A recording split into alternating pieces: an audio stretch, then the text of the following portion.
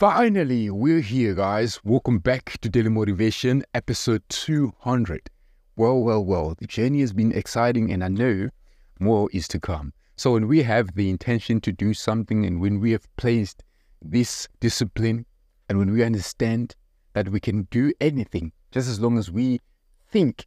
So sometimes it's all in the mindset.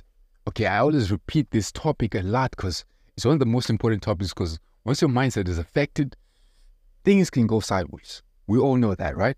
But hey, I'm here to encourage you, to give you another word of advice, to just actually say, we're ready to do amazing things as 2024 begins, and I'm so excited about it. Please be excited. Okay, it's not about chasing things that are not worth it. You know what I mean? We're gonna chase the right things, and when we chase the right things, we're gonna get good results. And I'm ready for that. Okay, I don't want the year to be depressing, to be sad. We pass through those moments, right? We learn that we shouldn't surround ourselves with the influence that leads to that. The music that we listen to, you know, the circle that we surround ourselves with sometimes can actually get you to be down. And I'm saying they can get you to be peer pressured. We don't want that. So as this new year starts, keep up with the vision that God will lay or has already laid down for you.